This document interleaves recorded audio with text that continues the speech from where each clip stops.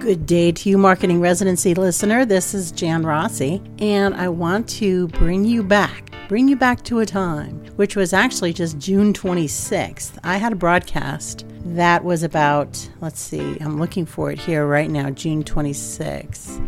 Doesn't seem like long ago, but when you're doing broadcasts every day, it's like, there's a lot that came before it. Gender fluidity in marketing, because I want people to be aware of using certain pronouns and your posts on Facebook and all these other places. It's very, very important. I was talking to a friend of mine who went to a tour on campus with his son, who is starting as a freshman this year. And every person that they met along the way introduced themselves as, "Hi, my name is Adam, and my pronouns are he, him, his, himself."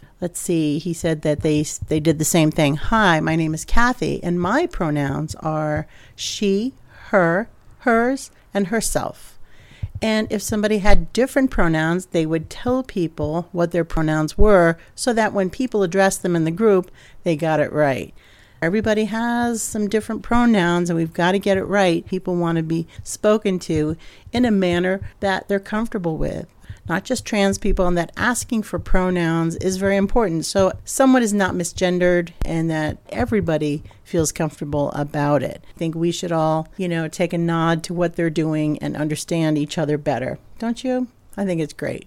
Double check your marketing content and make sure that you're adhering to some of these types of changes in the marketplace. Have a great day, everybody. This is Jan from Marketing Residency. More at janrossi.com. Bye-bye.